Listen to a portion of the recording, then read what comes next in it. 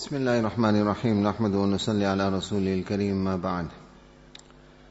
عن عبد الله بن عمرو رضي الله تعالى عنهما قال: كنا مع رسول الله صلى الله عليه وسلم في سفر فنزلنا منزلا فيما فمنا من يصلح خباءه ومنا من ينتظل ومنا من هو في جشره، إذ نادى منادي رسول الله صلى الله عليه وسلم: الصلاة جامعة. فاجتمعنا إلى رسول الله صلى الله عليه وسلم فقال: إنه لم يكن نبي قبلي إلا كان حقا عليه أن يدل أمته على خير ما يعلمه لهم وينذرهم شر ما يعلمه لهم، وإن أمتكم هذه جعل عافيتها في أولها وسيصيب آخرها بلاء وأمور تنكرونها، وتجيء فتن يرقق بعضها بعضا، وتجيء الفتنة فيقول المؤمن هذه مهلكتي ثم تنكشف، وتجيء الفتنة فيقول المؤمن هذه، فمن أحب أن يزحزح عن النار ويدخل الجنة فلتأته منيته وهو يؤمن بالله واليوم الآخر، وليأتي إلى الناس الذي يحب أن يؤتى إليه، ومن بايع إماما فأعطاه صفقة يده وثمرة قلبه فليطيعه إن استطاع، فإن جاء آخر ينازعه فاضربوا عنق الآخر. رواه Muslim. As we can see, my respected brothers, is a lengthy hadith. We began the first part of it a few days ago, just to recap up to the section that we discussed, the translation. Abdullah bin Amr radiyallahu ta'ala anhuma narrates that we were once on a journey with Rasulullah sallallahu alayhi wasallam. We set up camp at a certain place. He described the activities of Sahaba after they had set up camp. He said, amongst us there were those that got engaged in repairing their tents. And there were those amongst us who started competing with one another in shooting arrows. And there were those amongst us who engaged themselves in seeing to the animals. In other words, normal practices or activities of a group that is traveling in the path of Allah subhanahu wa ta'ala, seeing to the animals, seeing to the tents. And since Sahaba Ikram were engaged in jihad, the practicing of the firing of arrows, obviously archery at that time, nowadays it would be firing of guns, etc. So he says, whilst we were engaged in these activities, all of a sudden the caller of Rasulullah sallallahu alaihi wasallam proclaimed, As-salata jami'ah. Literally translated, the time for salah has come. In other words, for salah in Jamaat. As we mentioned previously, this type of announcement didn't actually mean salah, but that Rasulullah sallallahu alaihi wasallam had gathered the Sahaba because he wished to address them. So he says, we gathered to Nabi sallallahu alaihi wasallam and he addressed us.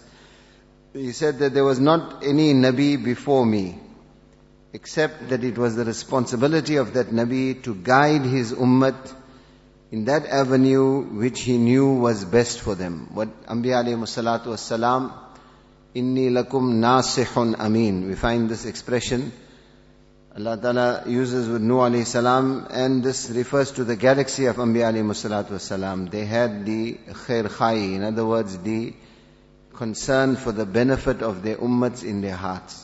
So this is what Rasulullah sallallahu alaihi wasallam describes, that every Nabi that preceded me guided his ummat in that direction which he knew was best for them. And he warned them of whatever avenues in which difficulties or hardships lay for them. So from this, what is the indication in the context of the hadith? The role of a Muslim leader, whether he is a Muslim scholar or whether he is a teacher or whether he is an imam. The role of a Muslim leader would be to guide those that are underneath him to that which he knows in which there is betterment for them. And if he knows there is any harm or difficulty in a certain direction, to warn them about them. And then Rasulullah sallallahu alaihi wasallam, from this section onwards, we find is the prophecy of Rasulullah sallallahu alaihi wasallam. He said, Inna ummatakum hadihi ju'ila afiyatuha fi awwaliha. He said, the well-being of this ummat of mine has been associated with the first of its adherents. In other words, khairul quruni qarni. The best time for you, so far as your deen is concerned, is going to be my time. In other words, the time that is closest to the period of Rasulullah sallallahu alaihi wasallam will be the best time. so far as dini and imani ahwal and conditions are concerned. And then what will happen? He said the latter part of the ummah will face trials, will face difficulties, will face matters that you will dislike. In other words, tests, trials, tribulations are coming. Obviously the tests, trials and tribulations Rasulullah ﷺ are referring to is the tribulations and the trials so far as the dini and the imani betterment of the ummah is concerned.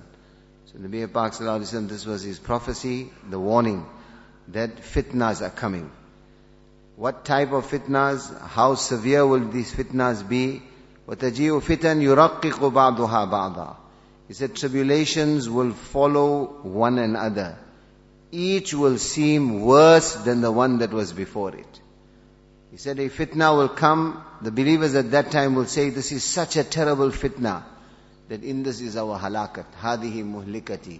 In this is our halakat, in this is our destruction. Then this fitna will be removed. But what will happen after it? Another fitna will come. And this fitna, like Nabi Sallallahu Alaihi Wasallam said, will make the one preceding it, it will be even worse than that one.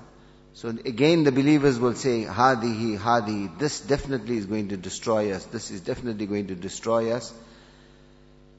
So one is, Allah's Rasul Sallallahu Alaihi Wasallam has given the prophecy. And obviously Sadaqa Rasulullah Sallallahu Alaihi Wasallam. 14 centuries later we can see the truth of what Nabi Pak Sallallahu Alaihi Wasallam had prophesied. That each period, as the ummah is going closer and closer to Qiyamah, greater fitnas, greater trials, tribulations, things we couldn't possibly have imagined. Just recently was this coronavirus or whatever it is. So such fitnas are coming. Sicknesses are springing up. The dini and the imani protection of the ummah is no longer there. Muslims are fighting, spilling the blood of one another. People are attacking the iman of one another. You find that with each passing day, it seems almost, each situation seems to be getting worse and worse. And this was the prophecy of Rasulullah Sallallahu Alaihi Wasallam. And we find that Nabi Pak Sallallahu Alaihi Wasallam was a mercy for humanity, and his concern was for the ummah right up till Qiyamah. So he didn't just prophesy that this is going to happen and this is going to happen. What was the protection? In what will lie your betterment when these fitnas happen? That also Allah's Rasul Sallallahu Alaihi Wasallam mentioned to the ummah. So the crux, and in this is ishara, indication, from what Rasulullah Sallallahu Alaihi Wasallam mentions. He says, فَمَنْ أَحَبَّ أَنْ يُزَحْزَحَ عَنِ النَّارِ وَيُدْخَلَ الْجَنَّةِ. Any one of you who wants to be saved from Jahannam and enter into Jannah. What is very interesting before we continue further is that Allah's Rasul Sallallahu Alaihi Wasallam is describing trials, tribulations, and he said, Umurun tunkirunaha, affairs that you will dislike, terrible affairs are coming. And yet Allah's Rasul Sallallahu Alaihi Wasallam takes the matter immediately to akhirat. In other words, whatever hardship you face in this world, if your akhirat is made, if you are saved from Jahannam and you enter into Jannah, then you have succeeded. Regardless of the hardship or regardless of the difficulty. But if that difficulty causes your akhirat to be destroyed, by akhirat means your deen and iman gets destroyed. Your deen and iman gets destroyed, then you have failed. So Allah's Rasul Sallallahu Alaihi Wasallam says, if you want your akhirat to be protected, if you want to be saved from Jahannam and enter into, in other words, if you want to protect your deen, then فَلْتَأْتِهِ مَنِيَّتُهُ, then make sure that at the time of your maut, you have made that effort that you believe in Allah and in akhirat. In other words, you have protected your deen and your iman at every cost. Never mind what you lose in dunya.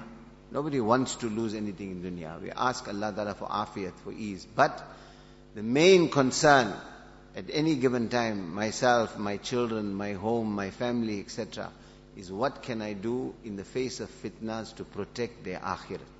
So that maut comes on iman. Maut comes on belief in the akhirat. In other words, make the effort of iman. Make the effort of Iman to protect your Iman and the Iman of your family to such an extent that make sure that your death comes on Iman. So in this is a severe warning from Rasulullah sallallahu alaihi wasallam that these fitnas are such that there is a very real possibility, Allah protect us, that you will lose your Iman. Such fitnas are coming. And each one is going to be worse than the one that was before it. So don't take your deen and Iman for granted. Be in such an effort and such a mahol and such an environment and make those amal one amal that we are constantly reminded about. That on a daily basis in our home, have the ta'aleem, sit to the whole family. This is almost a fortress to protect your Iman and protect the Iman of your families. Many of us, mashallah, we have the masjid mahol, masjid environment, masjid amal. But what about our families? What about our children? What about our wives and our mothers, etc. at home?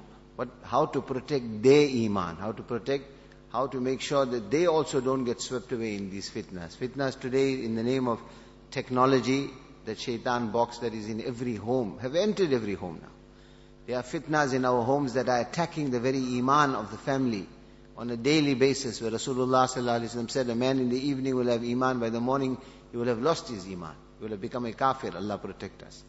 So he said, fitnas are coming, but make sure you are safe from Jahannam. In other words, in the face of these fitnas, make that effort that in every condition your maut comes in the condition that you believe in Allah and in Akhirat. In other words, your Iman and your deen is intact.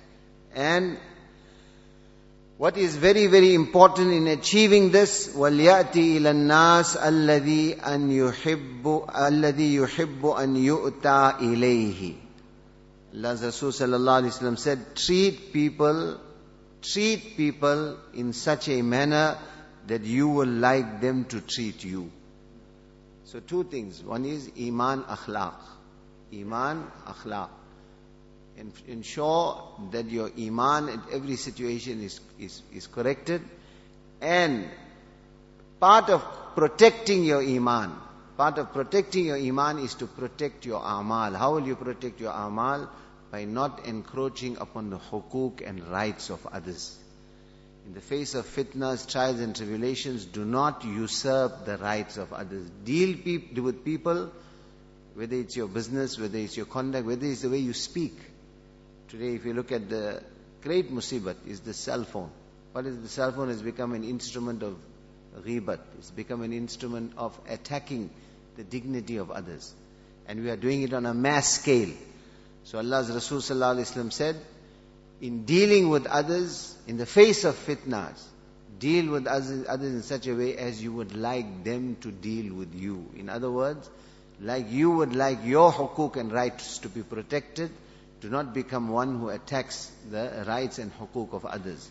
And we find the last line of the hadith is why Imam Nawawi rahimahullah has introduced this particular hadith in this chapter, Babu Wujubi Ta'ati Wulati al-Amr fi Ghairi Ma'asiyatin, the chapter which deals with that it is compulsory that whoever is your Amir, that you obey him in every circumstance, as long as he does not command you with the disobedience of Allah subhanahu wa ta'ala. Actually, we've run out of time. Inshallah, we'll continue. Subhanallah.